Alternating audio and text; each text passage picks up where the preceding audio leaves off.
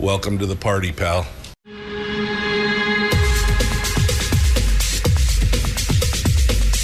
The Michael Dukes Show. The greed and the entitlement is astounding to me. What more could you want from a low-budget radio program? This is a dumpster fire. That was just BS. It is time to get a new perspective. We know just what you need, and we've got just the cure. Open wide and prepare for a steaming hot cup of freedom. I just don't fathom it. The Michael Dukes Show, streaming live across the world. Live around the world on the internet at michaeldukeshow.com and across the state of Alaska on this, your favorite radio station and or FM translator. Good morning and welcome to Thursday edition of the Michael Dukes Show. Hello. Hello, my friends. How are you this morning? Are you ready to face the day? It's just another beautiful day in paradise, and we are ready to go. Jam-packed show this morning. We are going to cover a bit of headlines and discussions and some things here in the first segment this morning. And then joining us here in just about 15 minutes, we're going to be talking with Steven Greenhut from Reason Magazine, who is going to be joining. I'm on a bit of an education kick. We've been talking a lot about education, and I think I've finally decided to take the gloves off mentally and just kind of go after this hammer and tong. He wrote a piece here this week talking about, I guess it was Saturday, Sunday, talking about the investment in education in California and how, despite the fact that they are spending enormous amounts of money on education in California, that the test scores there continue to plummet, just absolutely cratering there in California after spending 30. They had a deficit spend this last year, $32 billion in education, in a deficit. It's just, it is absolutely astonishing how much they're spending on education in California. A grand total. The revised budget showed a total of $128.3 billion. That's with a B. $128.3 billion to education. Spending, well over what Alaska is spending on their students. And yet, at the same time, the test results, not great, man. Not great. Of course, the answer, is that they need to have more money. They're lagging. They say the California Teachers Union is complaining that the per student funding lags behind other states. Well, like what? Like one or two other states? The amount that they're spending is just... Anyway, we're going to talk with Steven Greenhut about this and get his take on it. And where does he think it goes from here, especially with the discussion about national enrollment dropping? That's not just an Alaskan problem. That's a problem nationwide. So we're going to talk about that as well. In hour two, Kathy McCollum is going to be joining us. She is a candidate for MatSu School Board. She is going to be coming on and talking with us about her candidacy, which, of course, we had the walkout this last week and everything else, and you heard my commentary yesterday about that and more. It's just astonishing that more and more it's the fact that we've got hundreds of thousands of dollars being poured into little tiny local podunk school board races around the country, but especially here in Alaska, is interesting. I guess interesting to say the least. So we'll talk with Kathy about her candidacy and her campaign and the upcoming vote on Tuesday. We're just around the corner here, just 5 days away from this all coming to fruition, and be back. Donna just corrected me. Alaska spends more per student than California does, which I thought we spent just over 20,000, but apparently Donna's going to hit me with some math here in a minute, and we'll tell you exactly how much Alaska spends per student. I thought it was just north of 20,000, and the California beat us at 24, but Donna will help me out. She'll give me the actual number. I haven't seen an updated number in a while, so I very well am probably wrong on that. All right. But before we get there, let's start talking about some of the stories that are around the state.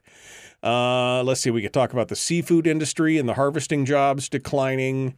You know that there's this big showdown in Congress over the military holds for confirmations of military officers. There's over 400 military officers who have not gotten their advancement and confirmation in Congress because of Tommy Tuberville, who is the Republican from Alabama. I don't know if you heard about that. Not that really, I guess, again, it's national stuff. It doesn't really matter in the long run.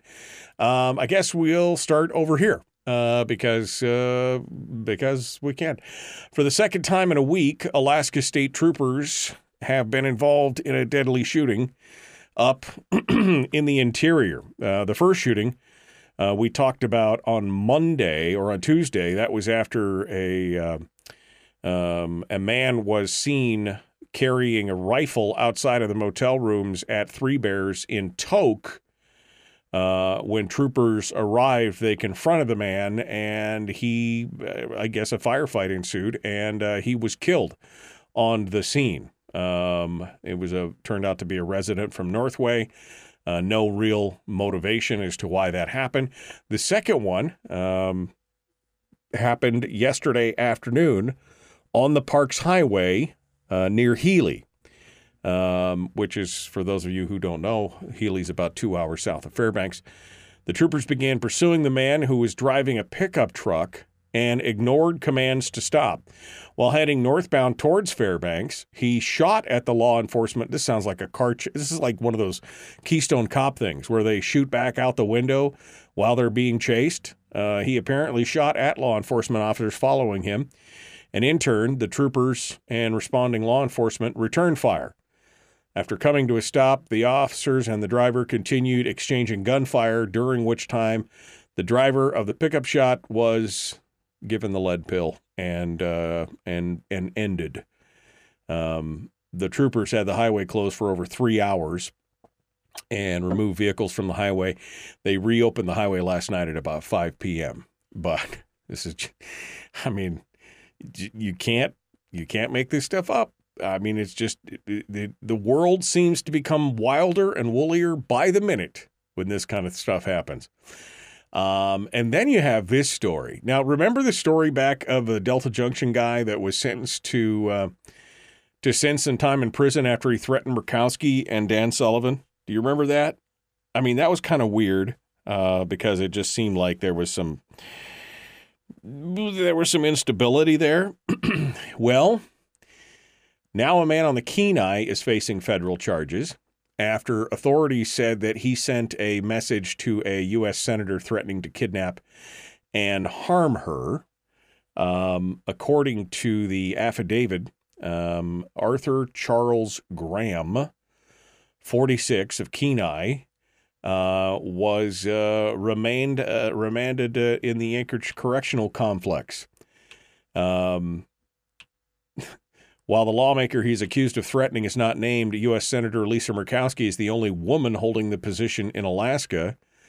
They would not confirm or deny whether she was the one that received the threat, but according to the affidavit written by a special agent with the Capitol Police, according to the ADN, congressional staffer members reported receiving the threatening message online and on October the 2nd.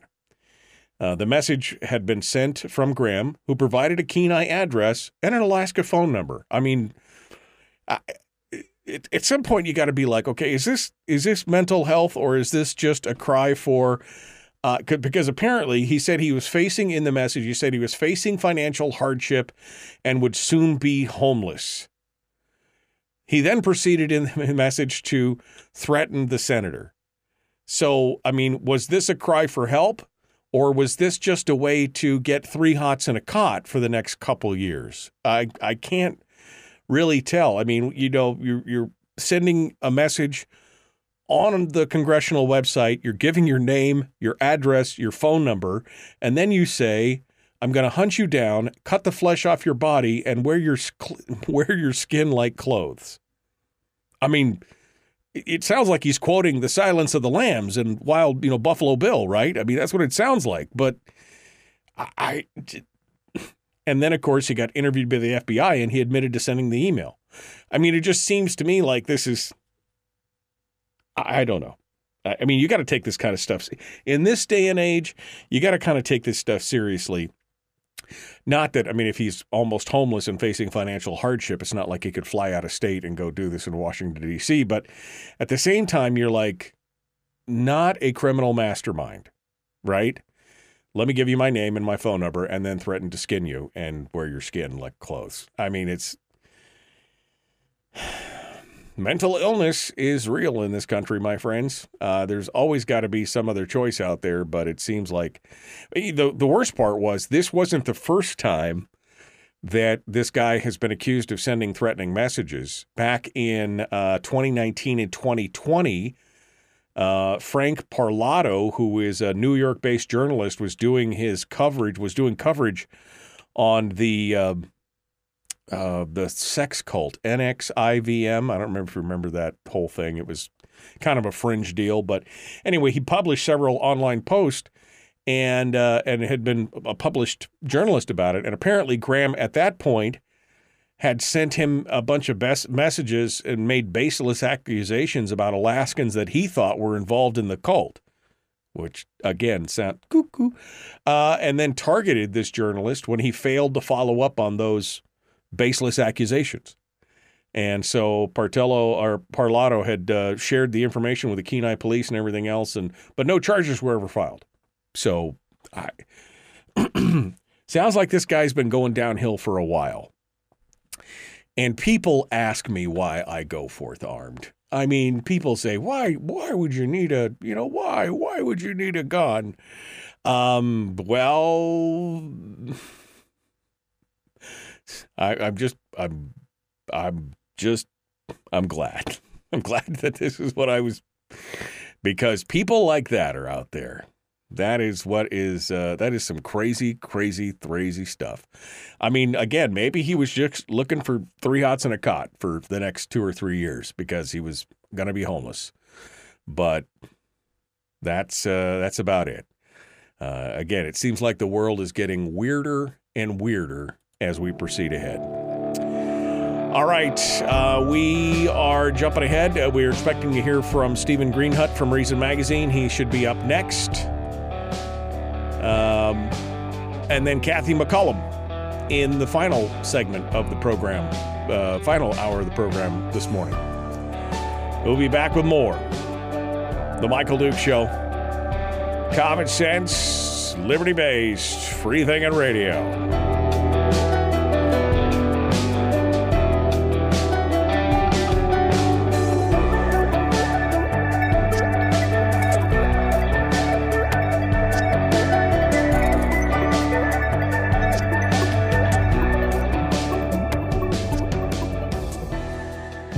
If you missed the show, you can listen to it on your time with Dukes On Demand.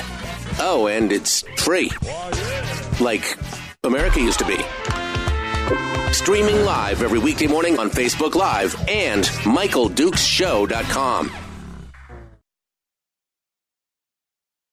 Okay, we are in the commercial break right now. As we continue to go forward, I see that Steven Greenhut just popped into the green room. He's down there enjoying my virtual coffee and my virtual donuts in the virtual green room, of which I have taken all the calories out, so he has no guilt this morning.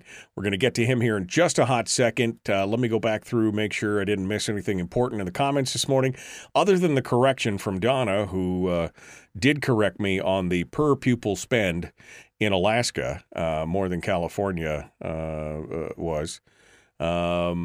David then said, because she corrected me and said Alaska does spend more than California on a per pupil basis, then David says per student spending depends upon the source.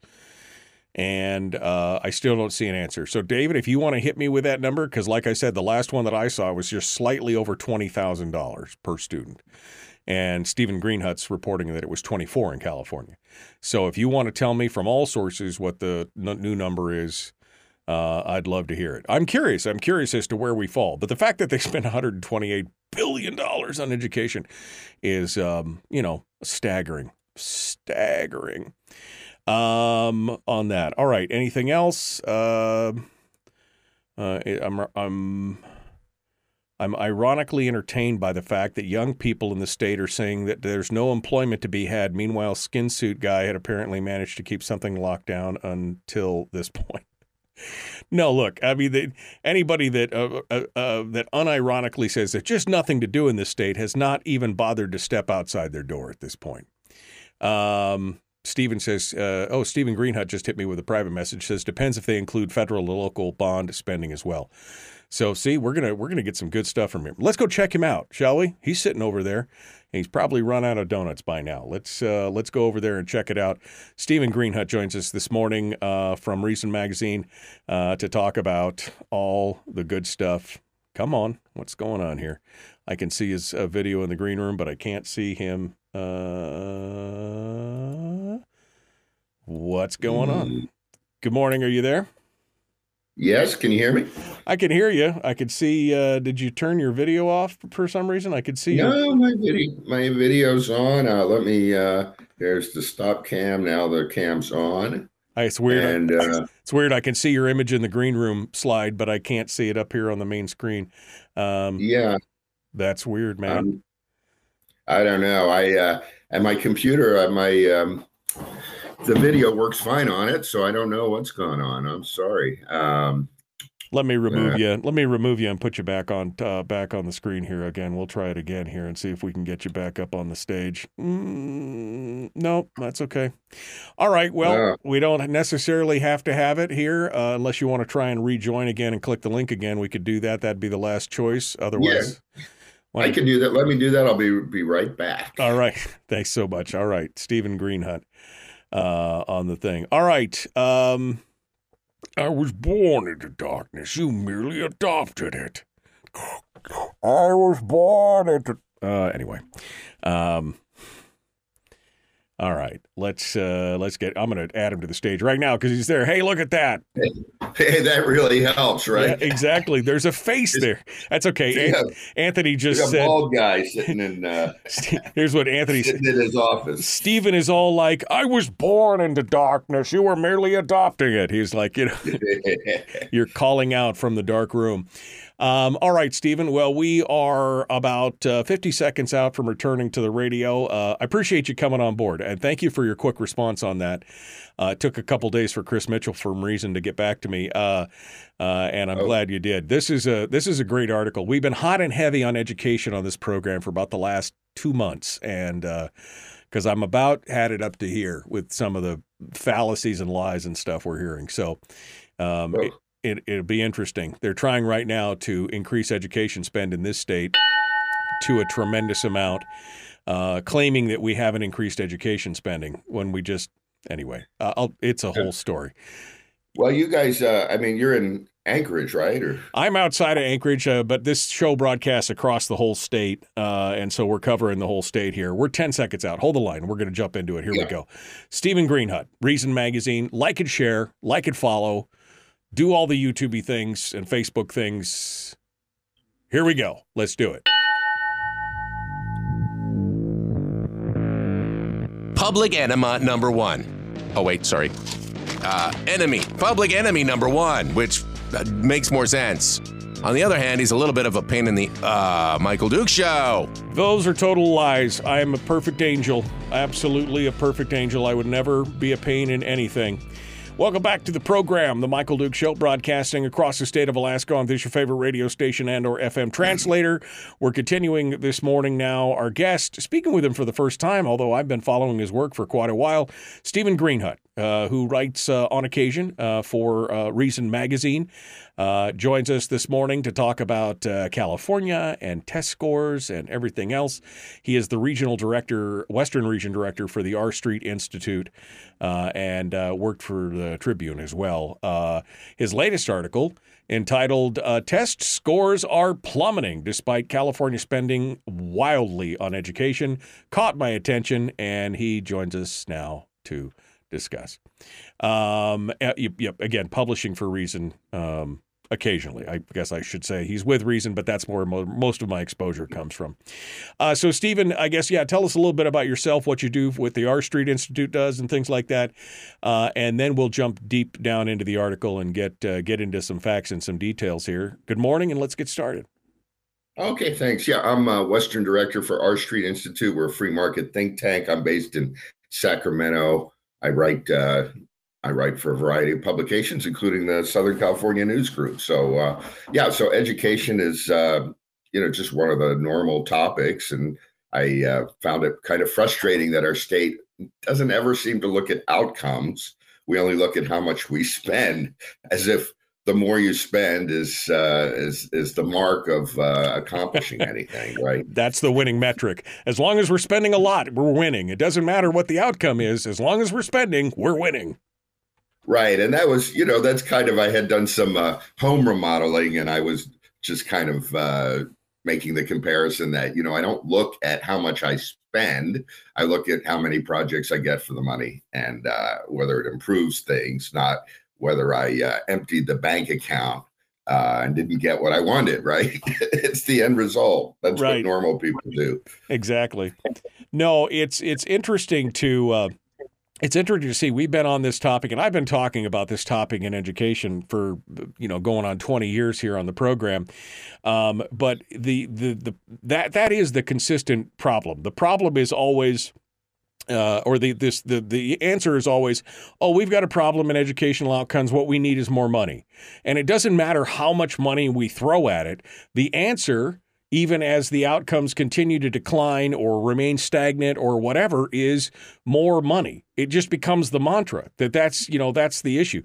Nobody is willing to admit that there's something fundamentally flawed in the current educational system across the country. I mean, this is a problem that's national in scope, although it drills down into the local communities and at the state levels.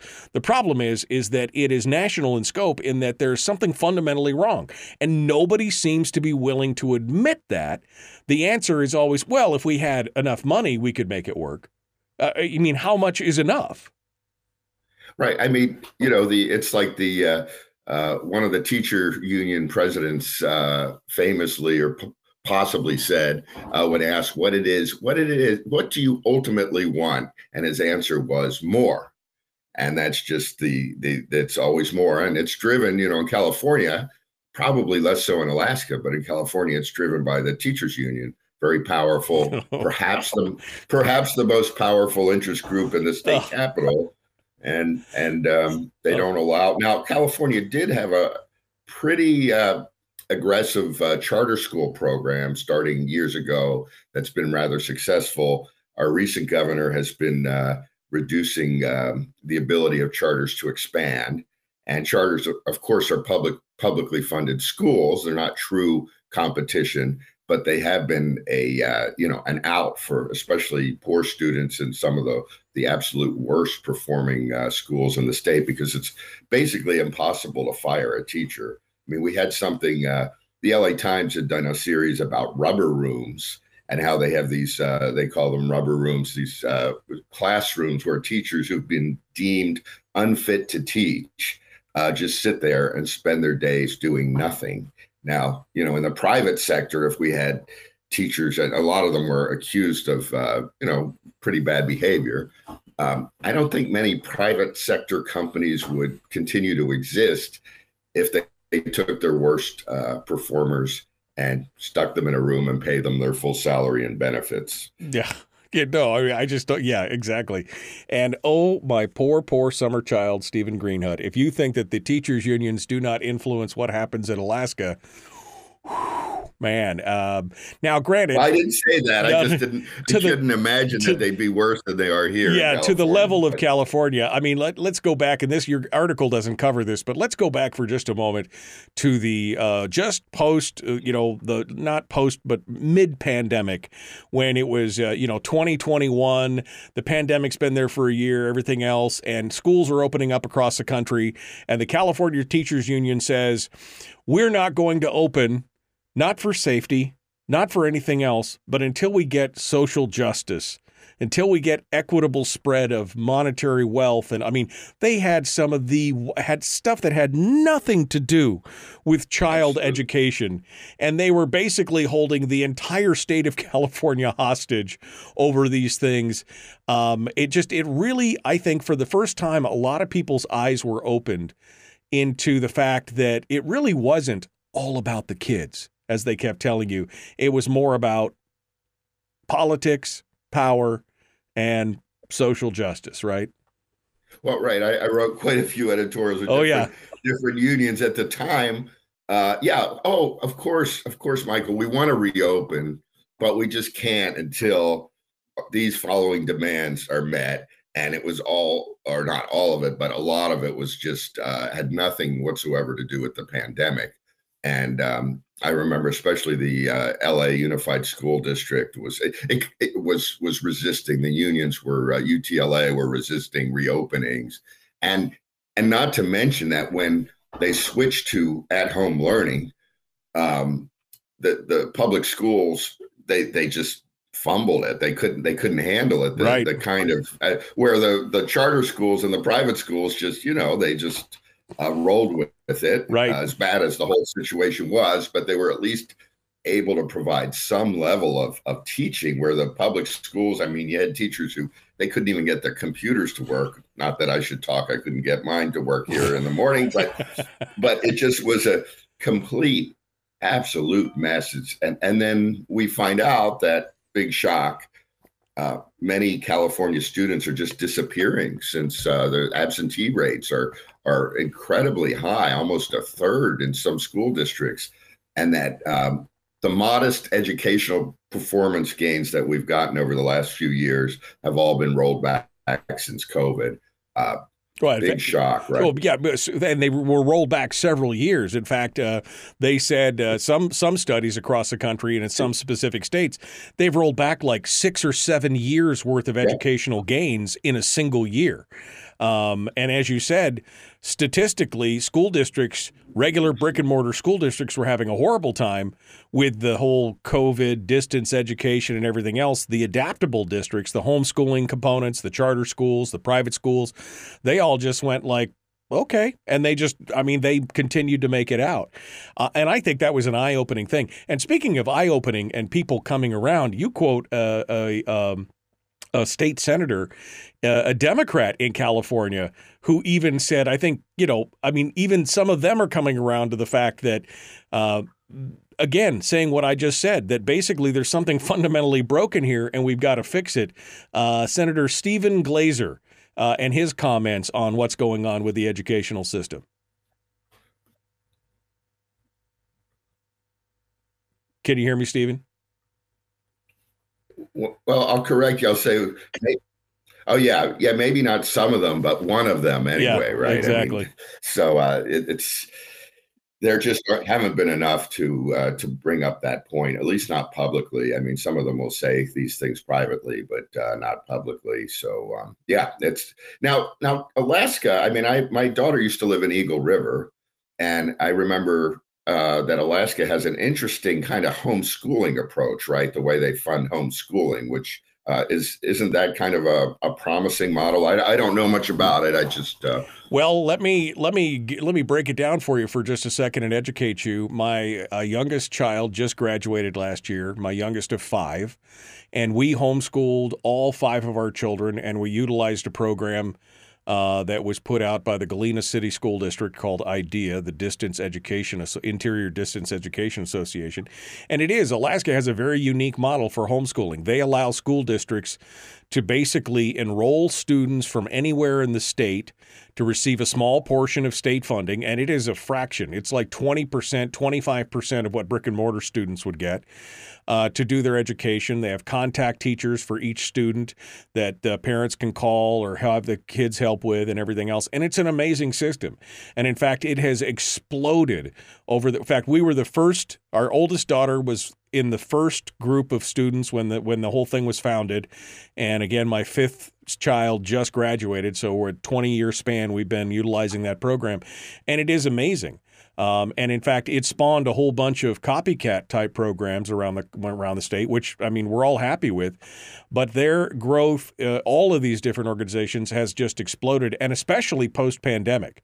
That was the thing that was interesting to me, that when the pandemic happened and they shut down all the schools and they started to try to do this distance thing, and the school districts just fumbled the ball, these other organizations who have been doing remote and distance and telephone and, Zoom meeting helps with kids and everything else, that was no different for them. And their enrollment just exploded. And like I said, I think many parents' eyes were opened about how they've been sold a bill of goods, right, Stephen? I mean, they've been told, how many parents have been told for years, oh, homeschooling is hard. That's a huge commitment, and it's so hard, and you should just, leave it to the professionals. And all of a sudden, most people found out because they had to, they discovered it wasn't as hard as they thought it was. Yeah, it's amazing. And our state, under the latest governor, has been trying to shut down or vastly limit online charters, So the ones that know how to do these things the best, they're the ones they're pushing out. So our previous governor, Jerry Brown, was extremely good on charter schools and these sorts of things. Right. But the latest governor is not. Well, it's protectionism, right? I mean, you basically have politicos who are out there essentially protecting the education industrial complex, which is what it is. You've got professionals in education in the unions and everything else. They're driving the bus. It's not the outcomes of the students that's driving the bus. It is, what do these people who are in power and who receive money and who are benefiting from the educational expenditures and systems, they're the ones that's what matters to them, is what happens there, not necessarily the outcome of the students. Right, and they, and this constant push for additional local bond measures.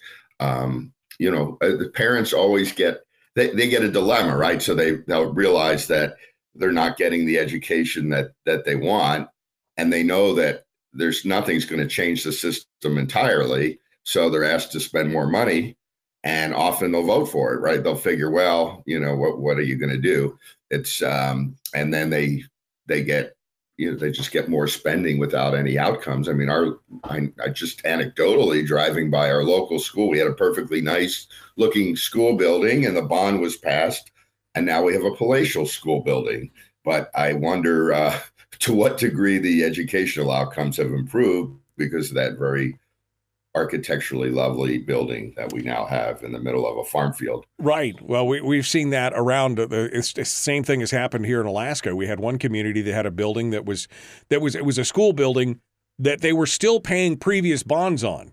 That was still adequate. It needed some updates. It needed some capital improvements, and they voted instead to tear it down, to put a new bond in and build a whole new school while they were still paying bonds on the building that they just demolished.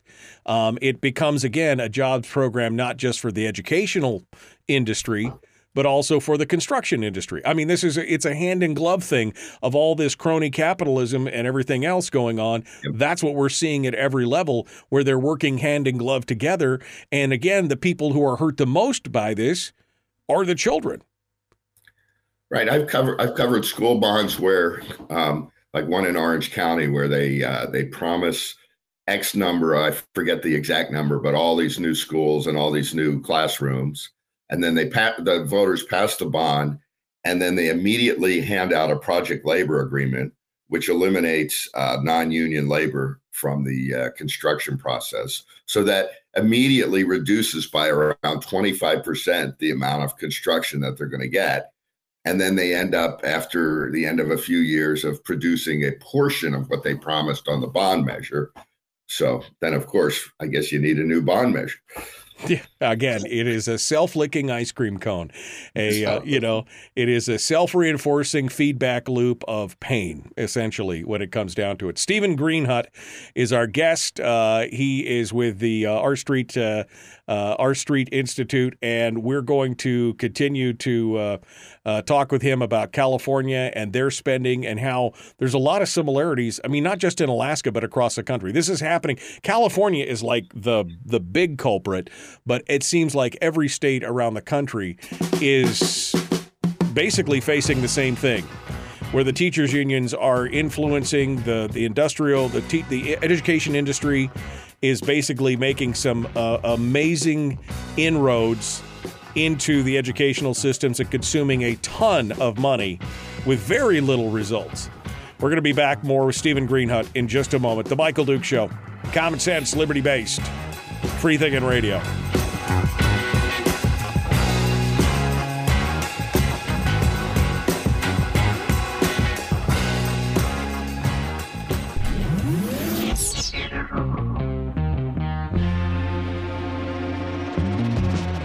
Running on 100% pure beard power. Oh, also some coffee.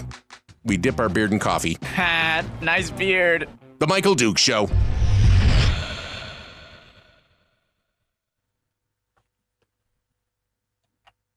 Continuing now with Steven Greenhut here on the program as we go into the commercial break.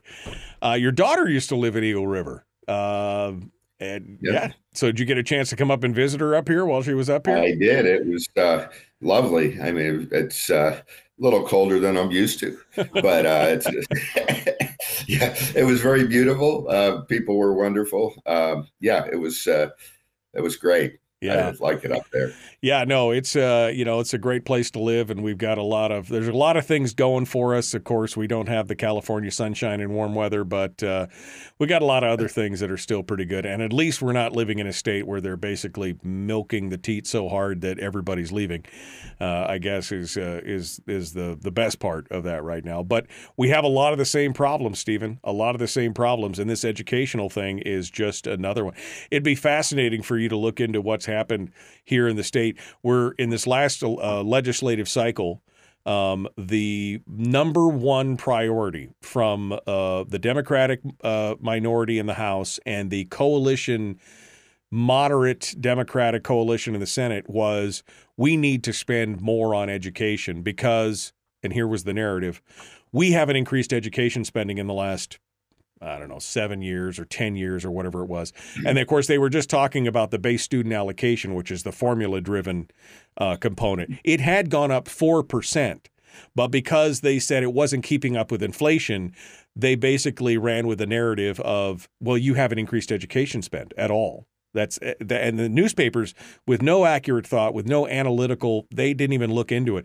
When in fact, we've increased education spending by almost 30% in the last 15 years because they don't talk about the forward funding or the outside the thing or all these other things that are going on. But people buy into that. And that's the thing. People buy into it. The pandemic did open some eyes, but I think this is, again, a common mantra around the country. Yeah, and a lot of times, and people in my business, the newspaper business, very rarely look deeply at the numbers, right? They don't look at where has that money gone to. The increase, often it goes to administration. Some of that is driven by the federal government, but a lot of that, very little of that money will, in some cases, ever make it to the classroom. And we had an eye-opening court case. It's been a few years now, called the Vergara decision. It was down in LA County, and the judge tossed our system of union work protections, tenure, seniority, and pointed out that it protects a percentage of basically incompetent teachers. Right. And it included the numbers of what that means, how many students are harmed by these, I forget the term they use, but, teachers who really ought not to be teaching. And of course, it was kind of shocking and eye-opening But then, the higher courts ended up expectedly overturning that decision. But once in a while, a little flower blooms and people get a view, right? And COVID's another case where a lot of parents say, "Hey, wow, our schools really aren't as good as we thought." A colleague of mine, a friend from the Pacific Research Institute, I remember he wrote a book, Lance Izumi. He wrote a book called "Not as Good as You Think," and he focused on the good schools, not on the terrible ones, because most people are like their view of their schools. They think their schools are good, and everyone else's schools are bad. It's kind of how they think about their members of Congress. They hate Congress. Congress is a total clown show, but I like my member. He stands up for us. Right. So same thing with the school. But anyway, he found that the good middle class schools really aren't as good as we think, right? And the point I made in the column was, if we use that money in California, $24,000 a student a year, at $600,000 a classroom a year, could you imagine what a private company could do with that kind of money? I mean, It would be, it would really reimagine the education system, rather than, Gavin Newsom always talks about reimagining the education system. Well, we wouldn't have to imagine it anymore. It would be dramatically changed. Well, this is a prime example of the inefficiency of government. We know government. I mean, historically, you just look back at the track record. They are horribly inefficient with many of these things. And as you said, most of this money is going into overhead. It's going into teachers or to administrators and janitors and classrooms and buildings and maintenance and all this other kind of stuff. Just think, $24,000 per student in a classroom of 20 or 25. I mean, show me a private school that wouldn't do extraordinarily well for your student at $20,000 or $24,000 per student every year. Tell me that the outcomes wouldn't change on that. It's truly astonishing. All right, that's the 30-second warning. We're getting ready to rejoin the radio here. Steven Greenhut is our guest with the R Street Institute, a free market think tank. He also writes for a variety of papers. I follow him on Reason. That's why I said from Reason. But I follow him there. You could check this out, and we'll get his website before we go too far along here. Let's jump back into it. The Michael Duke Show. Common sense, liberty-based, free-thinking radio. Like, share, follow. Here we go. That's it. The Michael Duke Show. Not your daddy. Wait, sorry. Not your daddy? Ooh, not your daddy's talk radio. Whew. I was scared for a second. Thought we were going down. Here's Michael Dukes and the show. Yep. Not your daddy's talk radio, the Michael Duke Show, broadcasting live across the state of Alaska on this favorite radio station and or FM translator, also out on the internet at michaeldukeshow.com. Well, you'll find links to Facebook, YouTube, Twitch, where we simulcast the show, and the audio-only live stream. Our guest this morning, Steven Greenhut with the R Street Institute, which is a free market think tank. He also writes for a variety of papers in the western half of the U.S. and also is a contributor to Reason Magazine, where I picked up his latest article entitled "Test Scores Are Plummeting Despite California Spending Wildly on Education." And boy, howdy, are they spending wildly, Stephen. I saw the quote in here, the total revised budget on education for this last year in California, $128.3 billion for education, which translates from all sources to about $24,000 per student. And you and I were just talking about in a classroom of, 20, 25 kids, it's $600,000 a year. Show me a private school that couldn't do well with a student who had $20,000 to $24,000 worth of tuition every year and couldn't get it done. And that's an amazing number, and it just keeps going up, right? Yeah, I mean, imagine even half of that, right? I mean, it's just we would have excellent education. Parents would be able to choose the type of schools that best serve their kids. Because, it's kind of a factory model, our current school system. And that number, the teachers unions, they pitch a lower number, but I don't believe they're including all the many different sources of funding from the feds and from the from local bonds. But one thing nobody includes is the unfunded unfunded pension liabilities. The California State Teachers Retirement System, last time I checked, was like 70% funded. So that extra 30% ultimately would be borne by taxpayers. That's the unfunded pension liability, the amount of money that's owed to pay for the rather generous pensions that teachers receive based on a formula rather than, a 401k. So basically the whole system, it's just designed to serve the people who work for the system. It sounds really cynical, but that is how it's designed. That's right. That's who writes the laws, right? And yeah. I remember I was writing about city governments, and one city manager said that California cities are basically pension providers that provide a few public services on the side. And maybe if we start looking at the school system that way, they're essentially employment operations, right, and construction operations that provide a little education on the side. Yeah, well, and we see the cost of personnel, of course, is always the largest cost sector of any business or government, and especially in government pensions. Here in Alaska, we had a defined benefits plan like California did that was, it was up underwater to the tune of $12 billion in a state with 600,000 people. $12 billion. They finally changed from the defined benefits to a defined contributions plan, a 401k style plan, and we've whittled it down. But they did that.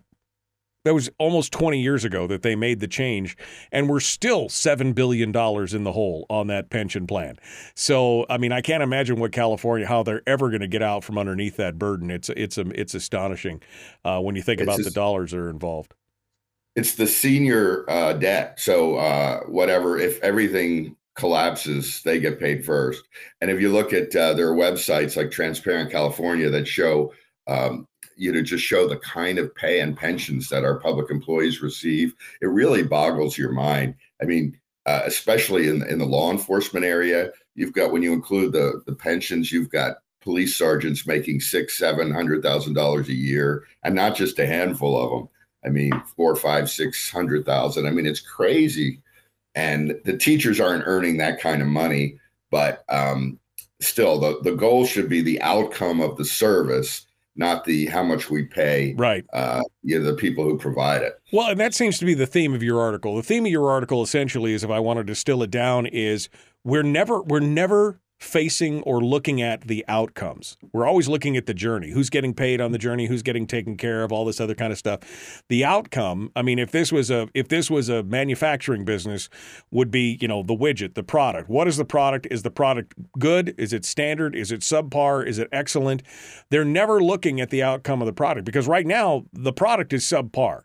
You talk about the testing scores in California, where it's 35% of low-income students met the English language standards, and only 21% met the math proficiency standards. We're facing the same in Alaska. We're in 49th out of 50th, 48th and 49th out of 50th on math and reading, and yet we spend almost as much as California, if not a little more, according to some of the folks here that are correcting me in the chat room. But nobody's looking at the outcomes. And then you mentioned, which I think is very important, because I think this is going to factor into the future. You mentioned absenteeism and the declining enrollment. So talk to me a little bit about that. Yeah, since COVID, absentee rates have gone through the roof. So they don't even know where these students are. They're just not even coming to school anymore, right? So, and then our enrollments are, we're an aging population. As you mentioned earlier, a lot of people are leaving California. We're not a growing state anymore, which is a little bit shocking. I got here like 25 years ago, and endless growth in population was just assumed. And it is, by the way, it's still a beautiful state. So I'm not one of these folks who's bashing on my home state and encouraging people to leave, but people are leaving for less beautiful states and places without palm trees and nice weather. So anyway, like our Congressman Tom McClintock he talk about if people think their future is better in the Nevada desert than along the San Diego coast, that tells you something about public policy. Right. Well, you don't have to bash on your state, Stephen. The state is doing enough on its own to drive people away to, Idaho, Montana, California, Texas. I mean, those are, sure. Yeah, I mean, those are all happening. And I don't blame people for leaving either. And I'm just saying there's a certain element of people who are, California is horrible. It isn't a nightmare. It's just a beautiful state that is being driven. It's driving people away because of its horrendous public policy. And in basically any area that we want to discuss. But on education, we're having our enrollments are declining. Our population's aging. Fewer immigrants are coming here now. So they're still getting more money in a climate where you're getting fewer customers. Right. So you compared it to a widget factory. If it was a widget factory, it would have moved to Mexico or Thailand or shut down a long time ago. But the fact is that we have fewer customers. Yeah. And yet the push still is for more money, right? Right. Well, and this is what's going to continue because of a variety of factors, including the declining birth rate, as you said, the aging population, the boomer generation retiring, and, this new thing, they're not having kids as much, plus the pandemic and people seeing that there were other ideas. There's been an explosion. There was a 27% growth in homeschooling and other alternative forms of education post-COVID. Those things, I think, are going to continue to accelerate, and you're just going to see that decline continue. So the question is, in the last 2 minutes here, what's going to happen to these school systems and the education industry when they don't have enough students to maintain what they have right now and they continue to ask for more? What's eventually going to happen to those that are, kids that are left remaining? That's a good question. I quoted a report from academia looking at bemoaning the situation of schools that still have to pay for their infrastructure, for their buildings, for their teachers, as the student population dwindles. Well, why do we need those schools, right? I mean, that's the issue. Shouldn't be maintaining a stucco building and keeping the full staff size when you don't have customers. So we're going to have to come up with a new system if we're serious about educating students properly and not just maintaining the ongoing system as it was designed. And I don't know what's going to spark that, right. But I have seen, some, you don't know. I mean, things could change, and we just have to change our thinking. You just heard a large scream out of California when he said that we might have to close some of our schools because there's not enough students, and you just heard a scream somewhere in the background when he said that. Steven Greenhut, the R Street Institute, also again contributor for Reason Magazine and more. Steven, thanks for coming on board this morning. I appreciate you being part of it. Yeah, thanks for having me. Appreciate it. Hold the line just a second here. Folks, we're out of time. Kathy McCollum is our guest. Up next, The Michael Duke Show.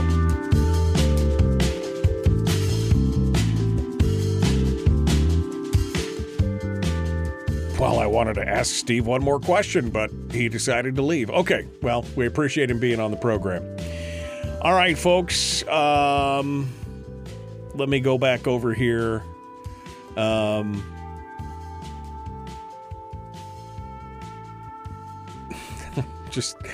trying to figure out what Jeannie's trying to say here. He said that you've got tons of law enforcement pulling down multiple hundreds of thousands of dollars a year in retirement. Jeannie says, but teachers don't have hundreds of hours of expensive training, uniforms, firearms, health insurance, etc. I, with all due respect, Jeannie, I would disagree. They do have hundreds of hours of expensive training that they have to, ongoing education, continuing ed. They do have to have, had to do stuff for the, if you're pulling down $100,000 a year in retirement, that's probably not the norm for most people. And he said it was people that were pulling down $300,000 or $400,000 a year in retirement. But I mean, I guess I digress. Anthony has a counterpoint for his whole argument about how California is so beautiful. And Anthony says, sure, California is a beautiful state. Who doesn't love rolling homeless camps, poop on the sidewalks with some of the worst taxation imaginable? It's a freaking paradise, I tell you. Yeah, exactly. I mean, that's where I want to live right after I go to hell. I mean, anyway, we're going to jump in here. Let's see. Thank you, Steve. You aren't as scary as I thought, said Brian. Apparently, Brian thought Steve was going to be scary. Going back over here. Donna, I'm sorry I didn't see your comment. I would have asked him if I had a chance here after the break, but he hung up. I lived in Sacramento in 2004. I wouldn't want to live there now because of government and crime. Why does Steven stay? I mean, of course, you know my position on this whole thing. My position essentially is, if I can't have my firearms and be able to protect myself, why would I bother to be anywhere? Nobody, as far as I'm concerned, anybody that wants to live in the People's Republic of California may need a checkup from the neck up. You know what I mean? You got to have a little bit of freedom and free thought and everything. That's not encouraged in California. All right. We are about 3.5 minutes here from rejoining and starting hour 2 of the program. I see that Kathy McCollum is in my green room right now. She is enjoying my virtual coffee and my virtual donuts. Just leave me one with sprinkles on it, Kathy. That's all I'm saying. Just leave the one. But there's no calories in any of those donuts. You have zero guilt. If you want to eat the rest of the plate, you feel free to do so. Looking through any other comments here that were made that were good. The education system is like a gas station. You could make it as big as you want, add hundreds of pumps and all the accoutrements, but if the tanks underground are full of dirty gas, nothing that pulls off that beautiful lot is ever going to run right. Wow, that's strangely poetic, Anthony, and 100% accurate. 100% accurate. No matter how much set dressing you put on the schools or how beautiful you make them or everything else, if people continue to fail to look at the outcomes of the students, it doesn't matter how palatial or how beautiful the building is. It doesn't matter how good they made the kids feel about themselves or about anything else.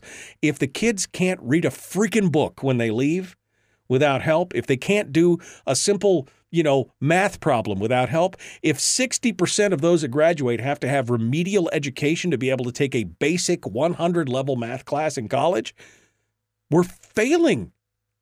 We're failing. I mean, I don't know how to put it any other way. Fail.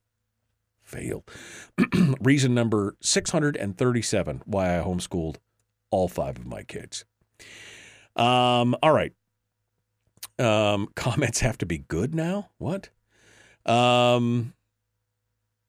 Let's do it. Here we go. Let's go check in with Kathy. I'm sorry. I kind of filibustered there for a minute. Let's go check in with Kathy. We'll check her audio, make sure everything's good, make sure her camera works this morning, like Steven's. Let's go over here and see what she has to say. Hey, look, there she is right there. Kathy McCollum, our guest, joins us this morning. Good morning, Kathy. How are you? Good morning. I'm wonderful. How are you today? I cannot complain. Nobody listens anyway, so what does it matter?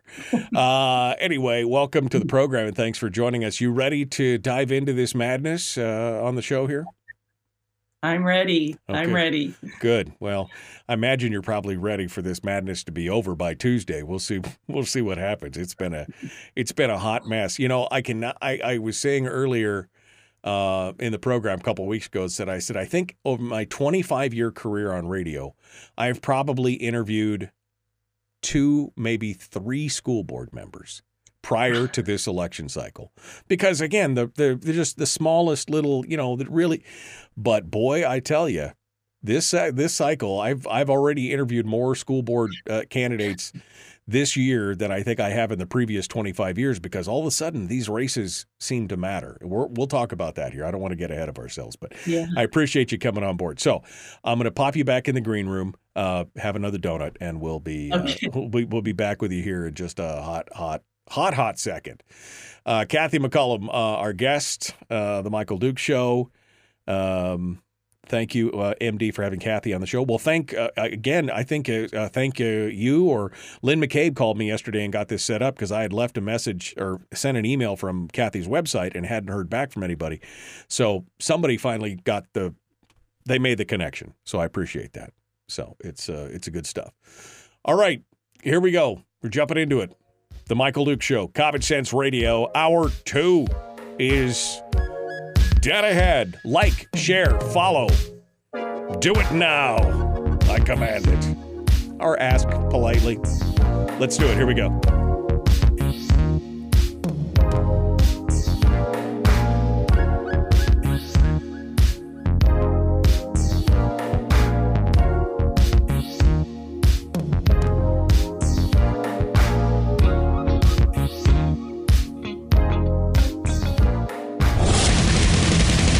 Whoa, buddy. Put that thing back in its holster. We haven't gone anywhere.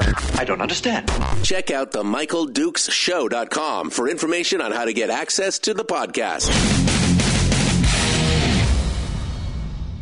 Welcome to the party, pal.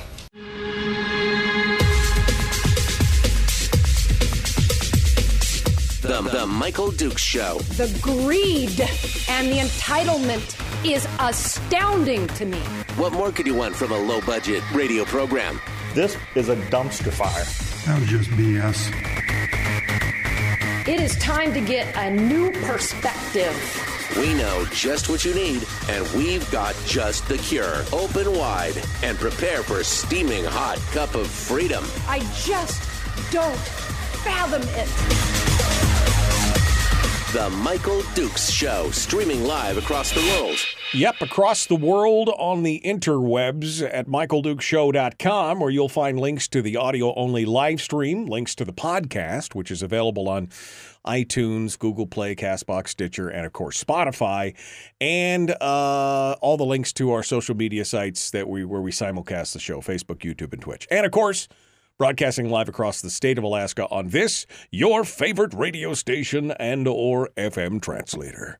Hello and good morning, my friends. Welcome to Hour 2 of the program. You just missed Steven Greenhut from the R Street Institute and a contributor to Reason Magazine. He was talking about what California is spending on education, which makes us look like pikers in many ways, and how they're still miserably failing, which again has been the theme of the program here for the last couple of months as we've been talking about this. Education is a huge component of every government in the country. Alaska is no different. It is the largest. It is the largest cost sector in most communities and a big one in the state. And we've got to find a way to get a control of this thing. And of course, one of the we talk about being grassroots on this program a lot, and one of the lowest parts of that grassroots, working from the ground up, is our local school boards. And school boards seem to be the new point of focus for many organizations, specifically teachers' unions and other progressive institutions, who are now pouring tens of thousands of dollars into local school board. A school board race used to cost you a couple $1,000s to run for a school board race. Now it's $10, $20, $30, $40, $50,000 to run for a school board seat. And you got to wonder why. I mean, I don't have to wonder why because I know, but it should make you wonder what's going on. So we've been focusing on that. We talked to Ole Larson last week here down in the MatSu. One of the other incumbents who seems to be under continuing fire and pressure is Kathy McCollum. And Kathy has been kind enough to join us this morning to discuss these issues. And so we bring her on the program and say good morning to her right now. Good morning, Kathy. How are you? Good morning. I'm great. Thanks for having me here today. Well, thanks for coming on board. Like I said during the break to you, I mean, I can count on 3 fingers probably the number of school board candidates prior to this year that I've ever interviewed on the show, because generally it's kind of a non-confrontational thing, and it just really didn't have a whole huge impact. But now with kind of the social engineering and things that are going on in school districts around the country, all of a sudden these have become a hot button, hot focused little area where you have small communities in Alaska, Fairbanks, Kenai, and now MatSu, where outside special interests are pouring tens of thousands of dollars into these races to try and influence the young mindfuls of mush, as Rush Limbaugh used to say, that are in the school to try and foster these. And it has been a very interesting thing to watch. But before we go any further, I want to talk a little bit about you for folks who don't know you. Give me a little bit of your background, who you are, where you came from, what made you decide to jump into this madness that is politics, although this used to not be quite that bad a deal. But, tell us a little bit about yourself. Okay, well, I've lived in the MatSu Valley for 34 years. My husband and I moved here from Idaho in 1989, and I am a school teacher, or was a school teacher. I'm retired. I taught 1 year in Idaho, and my husband came home one day and said, "What do you think of Alaska?" And like normal Alaskans, we said, "Let's do it." We just jumped in our little vehicle and drove to Alaska, and I landed here in the MatSu Valley with no real intention of this is where we were going to stay, but one of my relatives lived here. So we stayed, and I got a job at Palmer Middle School. It was Palmer Junior High at the time. And realized pretty quickly that junior high was not where I wanted to be. So I went back to where I had been in Idaho teaching first grade. So I taught first grade for most of my 31 years in education. Working on teaching kids to read, which is where it's all about. You know, everything starts there. And when I retired, I got pretty active in local politics. You know, I am the president of the MatSu Republican Women's Club. I'm the chair of my District 26, and had never considered running for school board. It just wasn't something that was on my agenda. And at the time, one of the school board members was not going to run again, and it seemed like there was nobody ready to run for that seat. So I was encouraged to jump in, and I did. And wow, did I jump in? So. Yeah, no, it's interesting to watch. You know, I'm often reminded of the quote that, you know, government is what happens to you when you're not paying attention. Exactly. You know, and so a lot of people, they ignore the smaller things, you know, I mean, things down to like road service area commissioners or, you know, or school board members or things like that, because they think, oh, that's just, you know, that'll take care. I'm more focused on the national issues or something else, you know, and they're not paying attention to what's going on in their own backyard. That's how you have places like, you know, Kenai or MatSu, who are they're very red districts, yet their local governments are purple to blue, right? And you're like, how does that happen? It's because we're not paying attention. We're being distracted by bread and circuses. What's going on the national stage, which we have zero impact in, and we stop paying attention to what's going on locally. And I think the kind of the veil has been lifted. You know, what we're seeing now is more and more, again, dollars from outside interest groups going into now these local races, and they're basically saying the quiet part out loud. This is where it's important. We'll get them at the grassroots. We'll control their communities, and then we'll get what we want. And I think that's a big part of it. Now, you've been on the school board. And there's been, you know, some serious controversy over and not just here in Alaska. I mean, nationally, there's been controversy at the local levels. You know, probably the most egregious part was in West Virginia when Terry McAuliffe told parents, you don't get to decide how to, you know, educate your children. We do, because we're the experts. And he immediately was booted from office because people were like, they were waking up. And I think you're seeing that. I think you're seeing an awakening. And that has led to some backlash across the country, including here in the MatSu, where there's been issues that have been raised, whether it's about curriculum and issues of diversity or the CRT or, of course, the library books, the inappropriate books that are being put in children's libraries and things like that, which, again, by the way, just to let me reiterate, folks, I could not read the contents of these books on the air because right. I would get an FCC. Every station that's listening us right now would get an FCC fine if I read some of these books on the air, okay? But we're going to give them to grade school and middle school kids, which is just terrifying. So all these controversies have come up, and you've been right at the heart of this storm for the last couple of years. Tell us about that experience. Yeah, so actually I was just elected last November, and then because of redistricting, that's why I need to run again. And wow, in 1 year, we got right after it. We had 5 people were elected last fall, and a real conservative group of us. We decided it is time to get down to business. We started looking at these policies and just basically adding parental rights to most of them, you know, and we have had so much pushback. And it's shocking to me. I can't understand, like I think Oli said too, that it's just common sense. We couldn't even believe we needed to add those things. But every policy that we looked at had some language in it that was definitely put there a few years ago with that real liberal left-leaning type of language, like libraries would be safe spaces for kids and things like that. So we started just going through the policies and changing them to be more common sense type things and adding a little bit of parental rights language into each one of them. And every policy we changed, the pushback has been unbelievable. Yeah. Even from policies that just, okay, what you will do is you will let parents know before you talk to them if you're a counselor. Like, you can't just walk into a classroom and pull a child out of the classroom and say, you know, I want to pull this kid into a social skills group. Parents need to know that. Right. And it's crazy that we're getting pushback on that.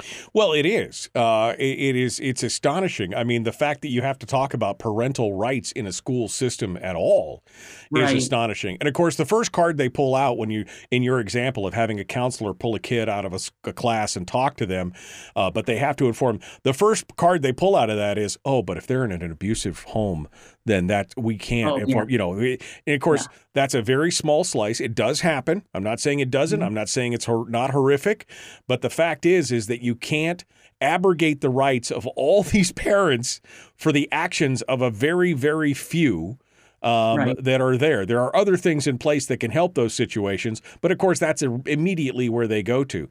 And that's what we've seen. We've seen the slow but steady divestment of parental rights across the, over the last 5, 6, 8 years. We've seen that slowly swing to where now they basically have got these kids, trapped in this system, and they've cut the parents almost completely out of the mix. And I mean, I've had parents come to me and say, I just don't understand what my kids are learning. I don't understand. There's an old saying, don't be surprised when you send your kids to Rome and they return as Romans, right? And exactly. I used to think that only applied to college because, a lot of times college kids would go away with one philosophy and then they'd come back and they were like 180 degrees from the parents and they'd be like, what happened? Well, you sent him to Rome. Now, Rome is the first grade classroom. I mean, that's, it's crazy. Yeah, I did not, all the years I was teaching, that wasn't a thing for me. I did my classroom. I taught my students well. I had great relationships with the families, and I had no idea that this was really going on all over. And I really believe that COVID, of course, that whole year where parents were online with kids is what woke people up. It woke me up. Here I was trying to do my job and then seeing all this other stuff on the side. And now it is shocking what is going on in the schools, and that people truly believe what they're doing is right. So it's really shocking to me to see what's going on. Yeah, there are very few silver linings that came out of the pandemic. The one of the biggest ones, of course, is that people's eyes were completely open to the education industrial complex, the power of the unions and what they were doing, and the fact that it wasn't all about the children, which is what they keep telling us, that it's all about the children. And instead, it turned out it was all about power, control, pay, spreading the wealth, social justice in some states like California and things like that. The people's eyes, they really were opened in a lot of ways. I want to talk, we got about a minute and a half here. I want to talk for a second about some of these hot button issues. And you're talking about the pushback that you got from the community. Now, MatSu is the reddest district it's the reddest area in the state. And yet, even in the MatSu, you're getting pushback on things like parental notification, talking to them about this, talking to them about their kids' gender identity before any of this stuff happens, and the books. Talk to me about the pushback on those things specifically over the last year. Right. So, one of the biggest ones, I think, is the counselor policy that we changed. They feel like they just can't even talk to a student anymore, which is absolutely not true. They just need to let parents know or get their permission to talk to their students. They can't just go, pulling kids and talking to them wherever. Another one that we passed just to keep kids safe was the fact that parents have to be notified before a teacher or any school staff changes their name or pronouns at school. And that one we've had testimony against. They think that we're causing suicides. Kids are unsafe because they can't, express themselves at school like they want without parents knowing. And again, that is truly shocking to me that educators would want that, to leave the parents out of the loop for such an enormous event, So, yeah, and the union thing is interesting. I as a teacher for a long time, I was a union member because every time I checked, in Idaho, it's a right to work state. So I was not a union member. When I came to Alaska and they said I had to be a union member in order to teach, I was shocked. I didn't understand that either. And so I just kind of went along with it, but I kept digging and digging. And finally, I found out that you could opt out of just the political money. You still had to pay, like $600 and some just for your negotiation from the local union. Right. But I got my money back from NEA every year. I didn't agree with the policies. I didn't agree with sending my money to basically all Democrats. Why would any conservative person want to just willingly give your money to be sent away to something you don't believe in? But also, I didn't believe in a lot of the policies like teacher tenure. I didn't believe in seniority and those types of things. I saw a lot of brand new teachers that were doing a much better job than teachers that had been teaching for many years. And then they would be the first ones to leave because of the seniority issue. So, even before all this social stuff the unions are pushing, I did not agree with the teachers union. So I opted out of the union. And I'm kind of surprised that I'm not getting more pushback over that. Well, there's so many different issues here, and we're going to continue talking about it with Kathy McCollum, candidate for the MatSu Borough School District. We're going to continue our discussions in just a moment. Don't forget, you can join us on Facebook at facebook.com/Michael Duke Show/live if you want to jump into the chat room. It's just me and Kathy and 60 of our closest friends right now hanging out there chatting. Feel free to come out and join us. We'll return in just a moment. The Michael Duke Show. Common sense, liberty-based, free-thinking radio.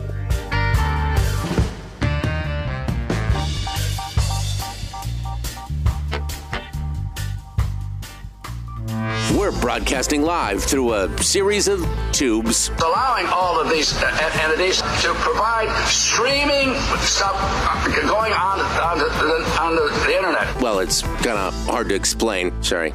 Streaming live every weekday morning on Facebook Live and MichaelDukesShow.com. We're in the break right now with Kathy McCollum as we continue on this morning. It's, everything that we're talking about right here, Kathy, everything we're talking about right now just confirms with me that I made the right decision 25 years ago when I decided early on, my wife and I decided that we were going to homeschool all our kids. And we have homeschooled 5 children. My youngest just graduated last year. We homeschooled 5 children, and maybe we weren't the best teachers. Maybe we could have been better and done things differently and in a better way, but every kid is happy, well-adjusted. They can do reading, writing, and arithmetic. They can accurately think. They've got critical thinking skills, and they have a love of learning. I mean, all my kids could read at a all my kids in high school could read at a college level. All my kids in grade school could read at a high school level. I mean, to me, that was the love of that kind of stuff was important. But every time I see some of these things going on, I have just confirmed my decision once more to homeschool. And it's kind of a sad statement because this is the majority of people are still involved in the main school system, and they're seeing this and sometimes not even knowing what's going on.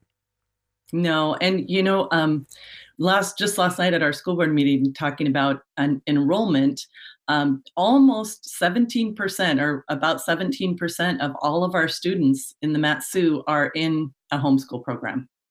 And that, of course, is mainly just MatSu Central. And we have a Twinley Bridge charter school, homeschool program as well, but it's very small.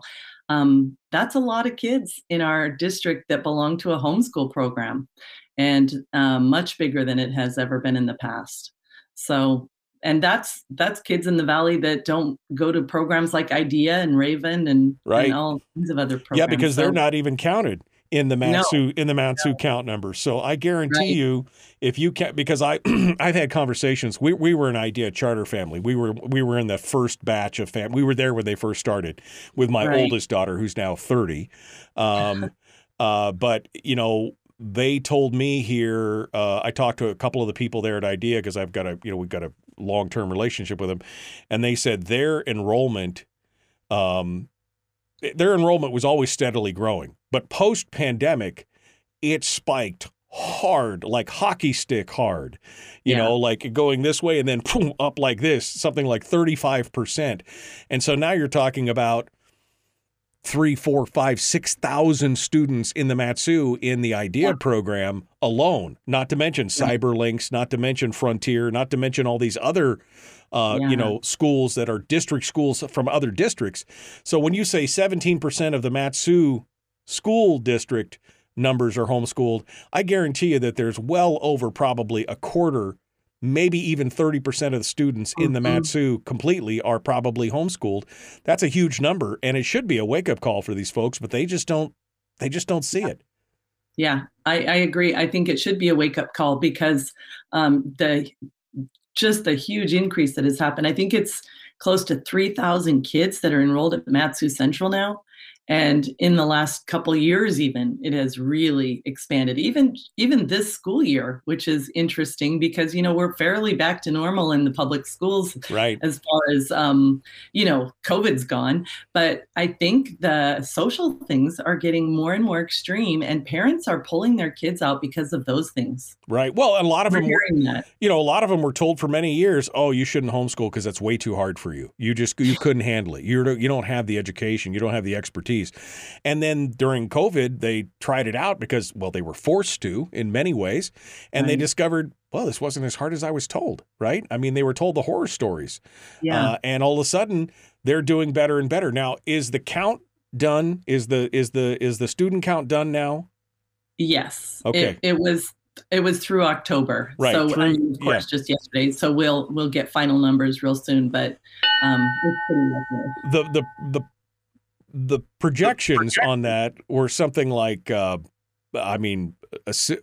almost a double-digit decrease is what I've heard from various districts as far as enrollment drop. Almost a double-digit drop in enrollment this year is what I'm hearing from many districts around the state.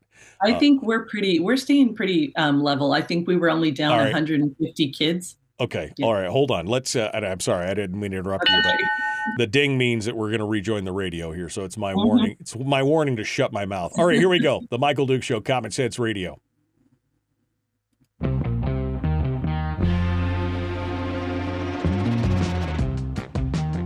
The Michael Duke Show. Seriously humorous with a pinch of intellect. Sorry. That is humorous. Here's Michael Dukes.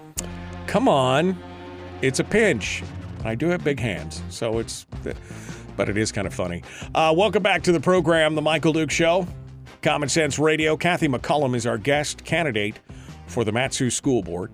We're talking about school board issues, which if you'd told me 5 years ago that this would be a hot button thing, I would have told you that you were crazy. But we've seen it.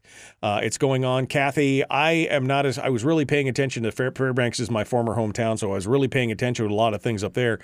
And up there, we saw tens of thousands of dollars in a community of less than 100,000 people. Tens of thousands of dollars being poured into it by outside special interests, national teachers unions, Planned Parenthood, different funds and everything else. We're pouring all these independent expenditures and door hangers and all this other kind of stuff. Are you seeing the same thing in the MatSu? Are you seeing a lot of this outside expenditure and independent expenditures and direct contributions to candidates coming from outside groups? Yes, absolutely. Especially, our two liberal candidates that are opposing Ole and I, they're receiving, of course, thousands of dollars from NEA, PACE, political action committees, other unions. And, Ole's opponent is receiving money from the president of the Anchorage school boards, just a lot of real political activist type people. And Forrest Dunbar even, right. So they have a reason that they want a more liberal person put on the school board. And they're really, really pushing hard for Diane Scheib, who is the union president, the former union president. Oh, no. I heard she's totally conservative. That's what I heard. I heard she's totally conservative. Yeah, no, that's absolutely not true at all. And of course, we know she fought to keep the schools closed during COVID. She wanted those schools closed, all kinds of issues, the social things. She won't answer any questions about whether, boys should play in girls' sports, boys should use girls' bathrooms. She will not answer those questions. And so if people think she's conservative, they are really being fooled. Yeah, well, I mean, she's walking around telling people that. That's the ironic thing, is she's telling people that and then absolutely refusing to answer some of these questions that are important to people. I'm hoping that people see through that. I'm hoping that being that there's a huge amount of special interest behind her, that she doesn't, that the special interest doesn't win in this case. But, we don't know. A lot of money. I think she has close to over $40,000 in her, most recent APOC. So she's outraised Ole almost 4-1 at this point. And is it, in your race, has it been quite as bad in your race, or?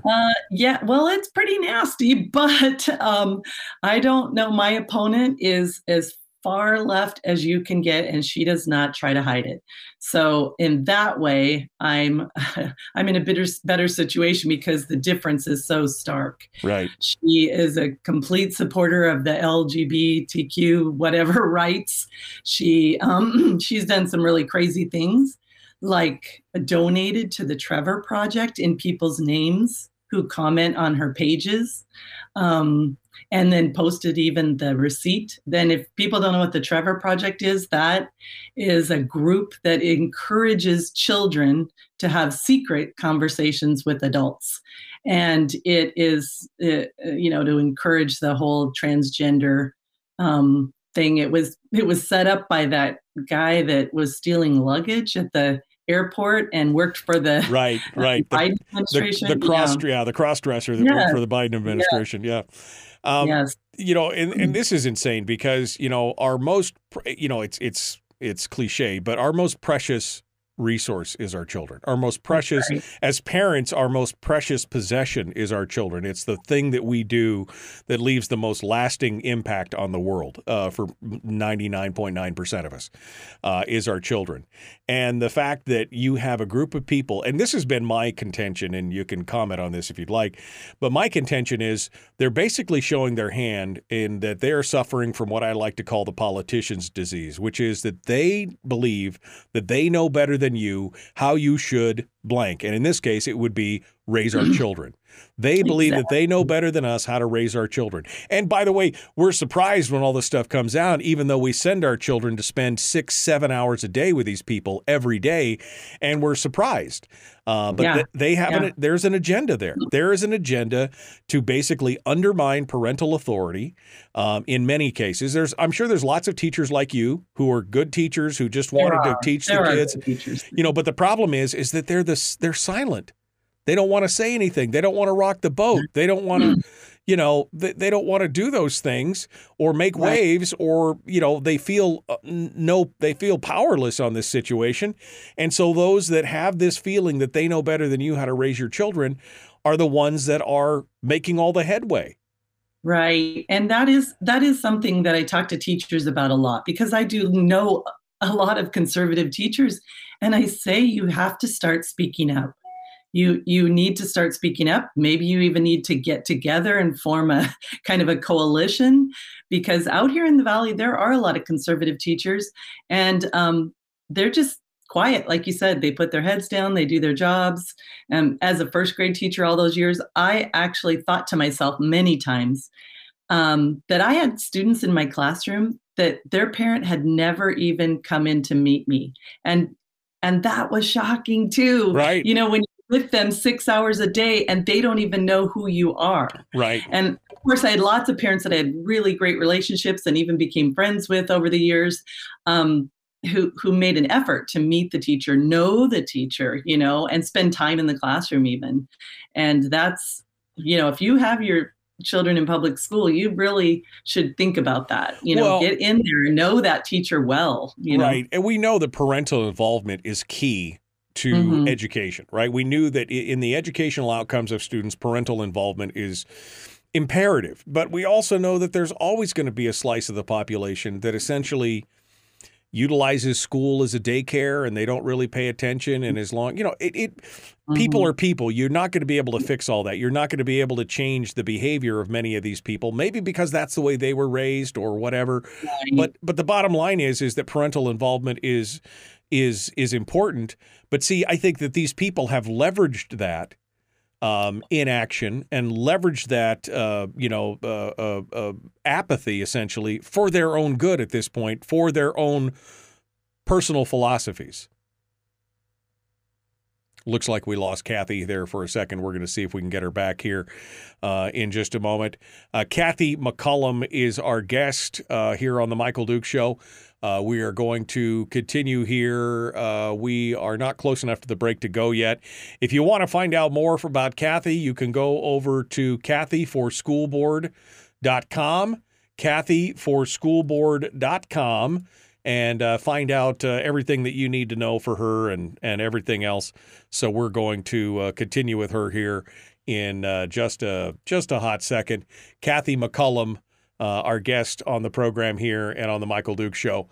We're close enough. We're gonna take a quick break, and when we return, we'll continue with Kathy McCollum. Don't go anywhere. Appreciate you coming in and joining us. Coming up tomorrow on the program, Jacob Sullum from Reason Magazine is going to be joining us, and we're going to continue in just a second. Common sense, liberty-based, free-thinking radio. It is the Michael Duke Show. Back with more right after this message. Don't go anywhere.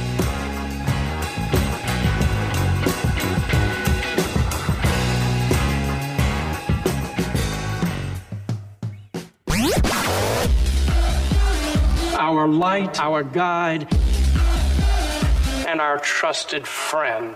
Michael Duke Show.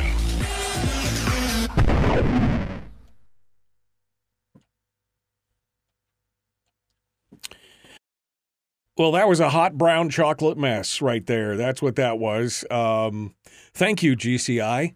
Thank you, GCI. Hi, Terry. I think we're having some technical There we go. Sorry about that. There we go. I was just going to say that was a hot brown chocolate mess right there. I don't know exactly. I think I was ready to run the show. Yeah, you were going.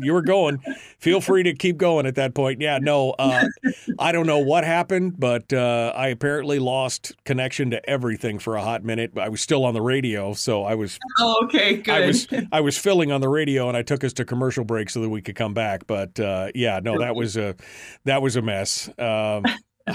It's just one of those things, This happens occasionally, and GCI, God love them. They just can't seem to get their poop in a group here. All right. Yeah, exactly. Anthony says, it's your show now, Kathy. Welcome to the Kathy Show.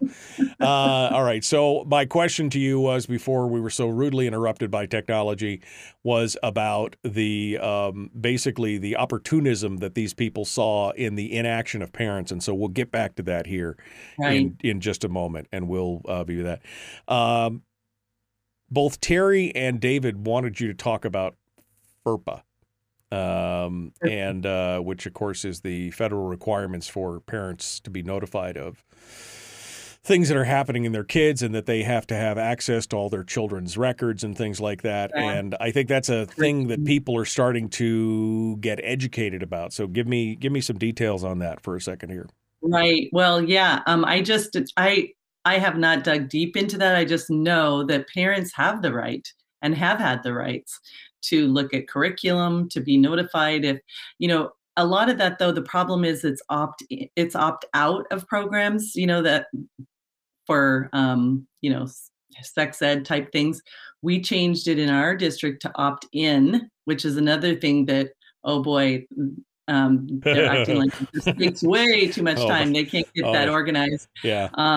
But what happens is in the past when it was opt out, I mean, I have a friend who had an opt out, and her son came home and had gone through 2 days of the class already, even though she signed the opt out. So we're trying to stop that. But yeah, parents do have rights to all records, access to all curriculum, right? And that should be the norm. Yeah. So, well, it's frustrating that more parents, like you said earlier, it's frustrating that more parents aren't involved in what's going on. But at the same time, I don't know how much more outreach. I don't know what the difference would. I don't know how to fix that. Okay. Right. Parents are starting to realize it. I think that parents are starting to figure out that they do have more rights, or they just, like you said, they just kind of went about their business and didn't really realize how bad it was. Well, they're realizing it. Yeah, they trusted the system, right? I mean, they trusted the system. That's what I think. A lot of parents were too trusting in the system and believed that everybody had the kids' best interests at heart and that the parents were still in charge and all this kind of stuff. And the COVID and many of these other things that have been going on opened many of their eyes to the fact that, whoa, this is not as benign as we thought it was. This is not as helpful as we thought it was. And it's crazy. Somebody just said, I want to know what the knickknack is on our windowsill. It looks like a fish. It's a fish from Mexico. It's one of those little carved wooden fish. It's a fish. Okay. We always got people who are critiquing people's background. It's hysterical. Had my last guest on in California, and he had a window shade behind him, a curtain that was kind of weird. It was very 70s. It's kind of California-ish, They're like, what, did you steal it from the Brady house? We have a bunch of interior designers here on the program. They love to critique the rooms that are going on. They're probably interested in all my knickknacks. Yeah. I've got all kinds of crazy Well, that's why I have this blue behind me, because who cares what's behind? There's nothing behind me, so it's all good. Right. All right. The opt-in, opt-out thing is amazing. It's amazing that anybody would fight that, because to me, the fact that they automatically want to opt everybody in to begin with shows me that maybe that they have something to hide. That's a practice that's been banned by the federal government in many businesses. Remember, you used to have all these long distance charges and everything else, and AT&T got banged on this many 25 years ago. They would automatically opt customers in for these charges, and the federal government came back and spanked them because they said this is deceptive practices. This is the same kind of thing. You can't just opt people in on that. Right. And it's the same thing as the union. It's the same thing that we're fighting, that's what the Janus decision was all about. But we are still fighting that, where teachers should have to, I feel like teachers should have to opt in every single year. Yep. And I do appreciate, there's the bell. But I appreciate Kevin McCabe's bill that would have teachers have to pay their dues themselves instead of having the school district deduct them from their checks. I agree totally. That should be an be an opt-in or that should be an opt-out situation. All right, we're going to jump back in. Hopefully we don't crash again today. Fingers crossed. I don't know what's going on. Back with more. Kathy McCollum, our guest, The Michael Duke Show, common sense, liberty-based, free-thinking radio. Like, share, follow on everywhere. You could share it from wherever. Let's go.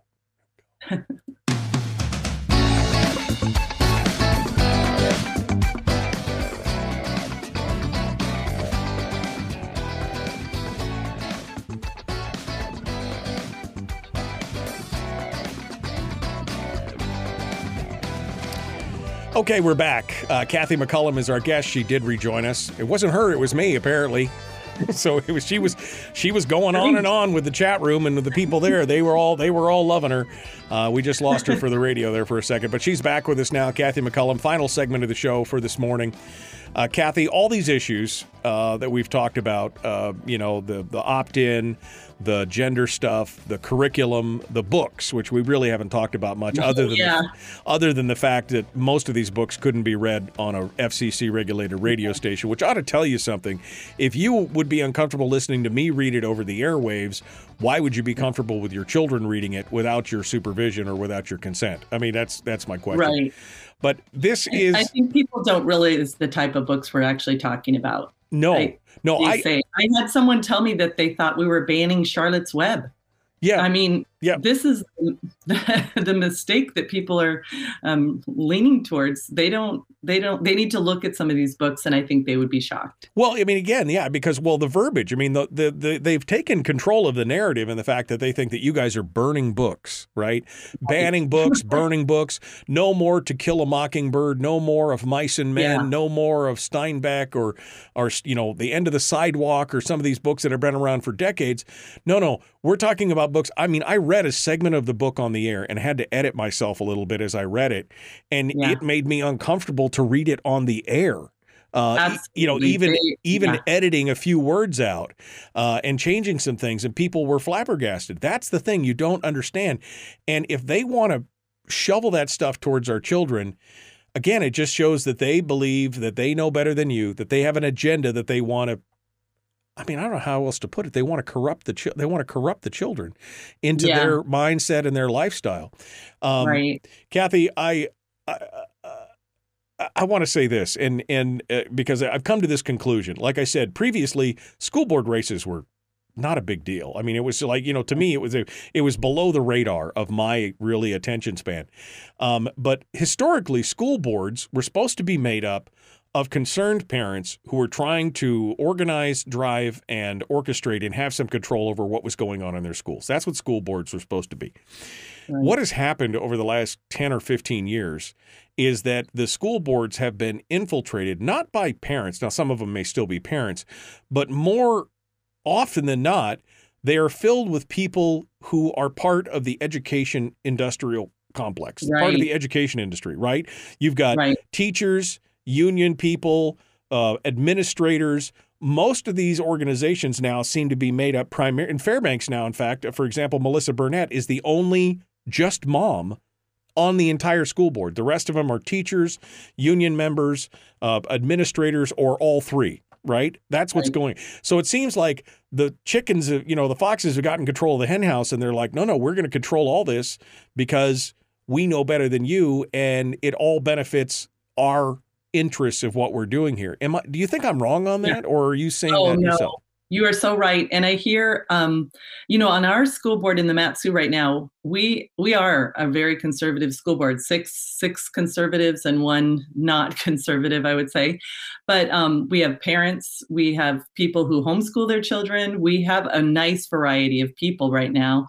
I really am the only educator on the board. And it is kind of nice to have one person that can kind of say, what the administration is telling us is not what's really happening, because I've been out there. So that's a good thing.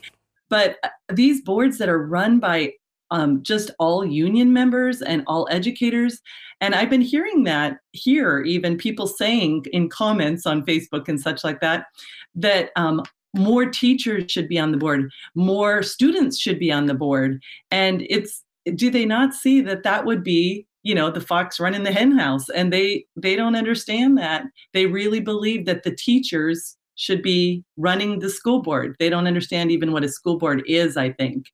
So, and it is supposed to be community members and parents and people. It is not, we know best, like you said.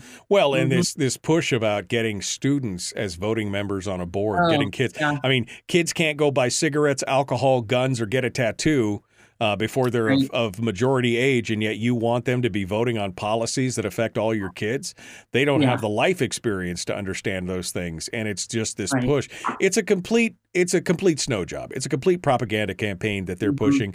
We saw the MSEA, their ballot that came out with the vote of no confidence against the school board and the superintendent and everything else, trying to influence the election. The student walkout, again, the useful mindfuls of mush that are out there that just decided, we'll do. I mean, they're being used. The kids are being used in these areas and everything else. But this is an important thing. And I guess I will say this. This is my position, and you don't have to comment on it if you want. Here's what my argument has been, Kathy. I believe we need to fix the school system in America. This is a nationwide problem. We can't keep producing, we're in the middle of the pack around the world globally on our education. Here in Alaska, we're at the bottom of the pack, 50th percentile, 48th, 49th, 50th percentile. We've got to admit that something's fundamentally broken, and we're not willing to do that. So while I want to fix it, and have this battle, this duke it out cultural battle. I don't want my kids to be in the middle of the battlefield while I'm doing that. So I'm recommending that parents pull their kids out of public schools and do something different. Charter school, homeschool, learning pod, teacher share, whatever they need to do while they're fighting this battle. They shouldn't be waging the war while their children are in the middle of all this stuff. And that's just my take on it. I think, and besides that, it has the fringe benefit of then decreasing the amount of money and funds and children available for these people to continue to try and manipulate and benefit from. And that's where I'm at these days. Right. Yeah, it is a real challenge for us to try to fix this system. I mean, it feels sometimes like it's almost impossible, like you say. And I admire parents that can pull their kids out and use the homeschool. I have many friends that do, and their children are fantastic and well-educated and successful. And so it is difficult sitting there on the school board thinking, how can we fix this problem? The whole overall problem, let alone, the money that's spent and right. There's so many issues. Then let's ask this question: if you're reelected and you continue on school board, what are going to be your priorities moving forward as a school board member in looking at all these issues, seeing that it's not just state, it's not just local, it's national, but all these other issues? What are the things that you're going to focus on moving forward as a school board member? What would be your hit list, so to speak? Well, my hit list definitely would be getting teachers just back to the teaching of the basic things they need to teach. I have a serious issue with all the huge focus on SEL and social programs and counseling. And I mean, it feels almost like the swap has gone so far to emotional teaching instead of academic teaching. And I know teachers complain about the behavior that they're seeing with students and things like that. But I say focus on the education part of it. Get down to business and quit all the fluff stuff, and it can happen, so that's a big part of it. And then really finding out really where all of the money is definitely going. We have a lot of budget issues all the time, although the MatSu does better than most. We need to look at that. I think that we're a really heavy administration. Yeah. A lot of places all around are, and I think we got heavier during COVID because we had all that COVID relief money coming in. And so we're going to have to start streamlining things like that. So shouldn't we mandate, that's what we're looking at. Yeah. Shouldn't we mandate that a certain percentage of all funds go directly into the classroom? And shouldn't it be the lion's share? Shouldn't it be the majority? Shouldn't it be well over north of 55% of all dollars go directly into the classroom? Yeah. Oh, yeah, for sure. And, there's so many administrative positions around the district. You think, are those people, should they just be in classrooms and we could have lower PTR if we started putting those people back in classrooms instead of just managing all of the stuff that's going on, and teachers just want to teach. They just want to teach in their classroom. And that's what I'm hearing from a lot of my very effective teachers. Let us just do our jobs and stop all the other side stuff. Yeah. Or else we're going to end up like Oregon, where they just basically eliminated the requirement to have proficiency in reading, writing, and arithmetic for graduation. They just eliminated that. Why? Because they couldn't hit the numbers. They couldn't hit it, so they just eliminated it.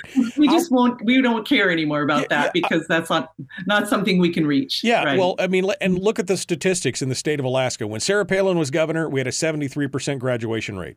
We now have like a 76%, which is better, don't get me wrong, but that still means that 1 in 4 students fail. They don't graduate. And even those that do graduate, over 60% of them require remedial education to be able to take 100-level classes in college, the most basic classes in college.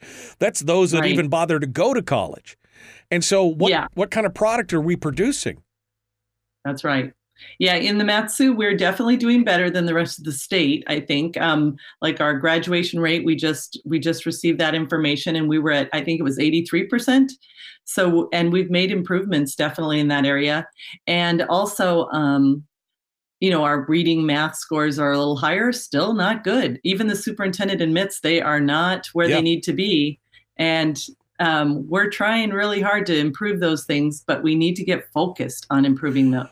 That's where you have to focus. I mean, even 83% is essentially 1 in 5 fails, right? Right. So, I mean, we've gotten so far away from the 3 R's, right, the basics, let alone the triumvirate of logic, rhetoric, and reason, and teaching analytical thinking and the love of learning to kids. That seems to have gone out the window.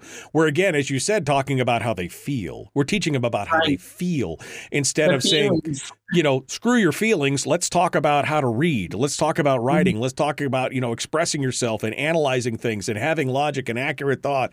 I mean, these are things, again, this is why I homeschooled all my kids, because I could see that was going out the window 25 years ago. And now here we are today. Last 3 minutes here, Kathy. Give us the biggest differences between you and your opponent, and then we'll do a summation there at the end. So give me the biggest, if people wanted to vote for, here's the biggest differences between me and my opponent. Give us 2 or 3, and then we'll move on to the summation. Okay, well, my opponent definitely is a supporter of LGBTQ rights, very focused on that issue, in fact. And I'm a conservative, fiscal responsible. I believe in just getting back to the basics of education. I would like to focus on reading, math, writing, history, and move along where our students need to be. These programs that you talk about that people use in homeschool, there is no reason they can't be used in public schools as well. Like, I was a serious fan of Saxon Math, Spalding Phonics, and we always want the fancier stuff, and all it does is frustrate teachers, actually, when they keep switching from program to program. But my opponent is very young. She doesn't have much life experience other than kind of an activist, I guess, is what I'd say. She has a cause, and that's what she's pushing is the cause, not the education of children. It's the fulfillment or the furtherance of a philosophy rather than what the kids are doing. Which is, again, it's frustrating. And I continually ask myself, why would a parent continue to allow their children to be subjected to that?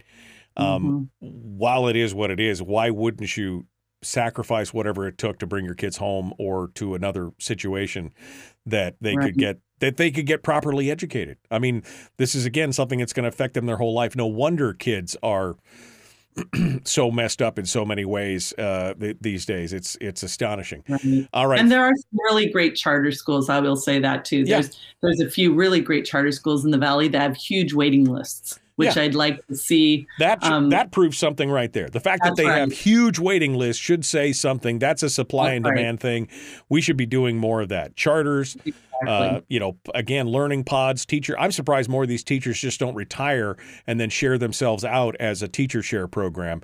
You could make a lot of money as a teacher doing that in your spare time if you invested a little bit in your own personal classroom.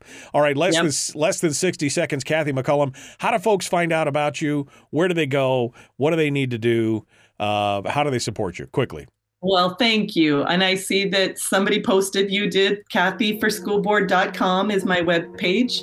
And I encourage anybody to reach out to me. I see that you had a problem reaching me through my website, and I've had a lot of issues with that. So people just can reach me at my school board email as well. It's on the MatSu School Board website. And I love to hear from people. I want to know what people think. I have had many conversations with your chat room followers, so I appreciate that. Well, good. Well, I've been a long-time listener, so. Well, thank you. I appreciate that. Thank you for coming in. Hold the line. Folks, we're out of time for today. Tomorrow's Firearms Friday, The Michael Duke Show. All right. I give you the final bite. You know how this works. If you watch the show, you know how this works. This is the final bite at the apple. Anything I didn't cover, any topics I didn't hit on, any hot buttons. You want to rant for 2 minutes, whatever it is. I give you the floor. Well, I just here. appreciate being on the show this morning. It was fun, and I love to talk.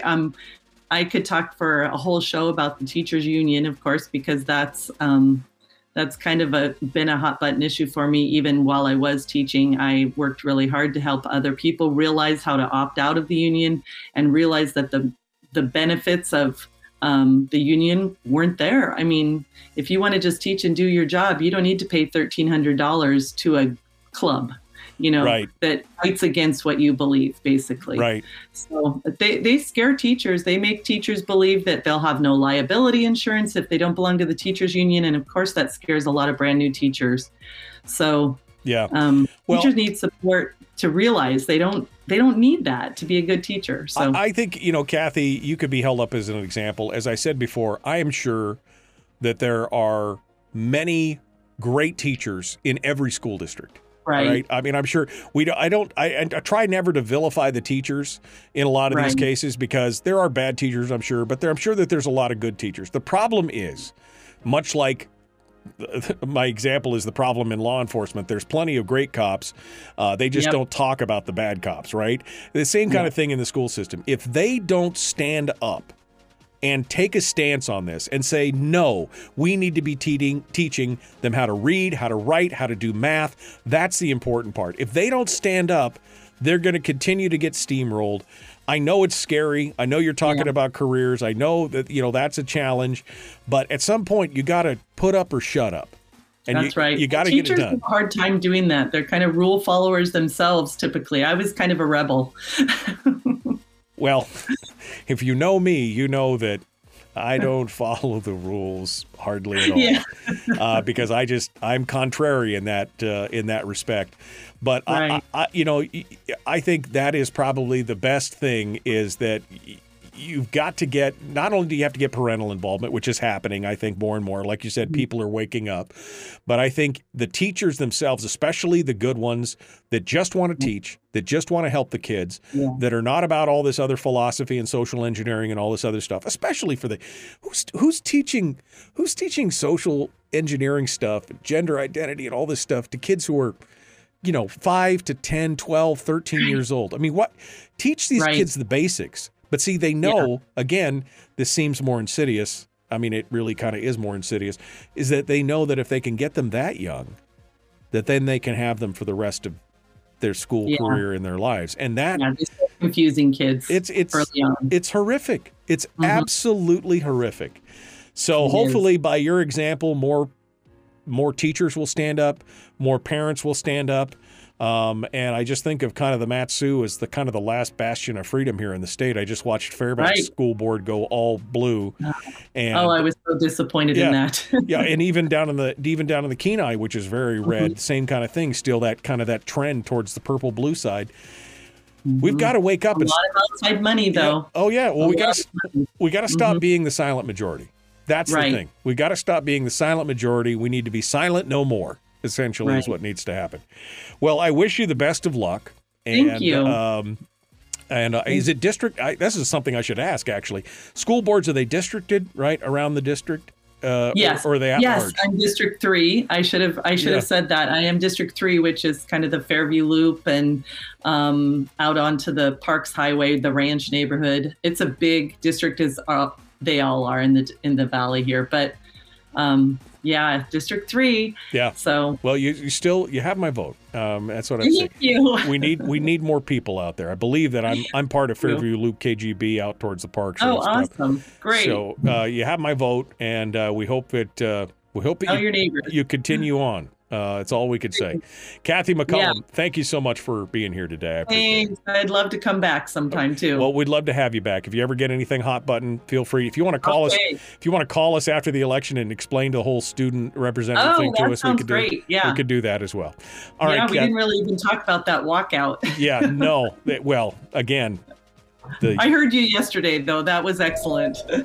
I lost my mind a little bit. All right. I loved it. Thank you, Kathy. I'll talk to you again soon. Thank you so much.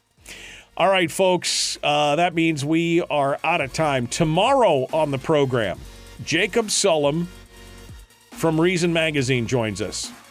We're going to be talking about St. Benitez.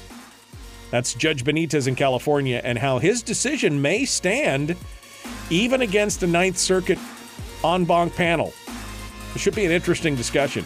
Plus Willie Waffle and more. That's Firearms Friday tomorrow. Thank you, my friends. We'll see you. Have a great day.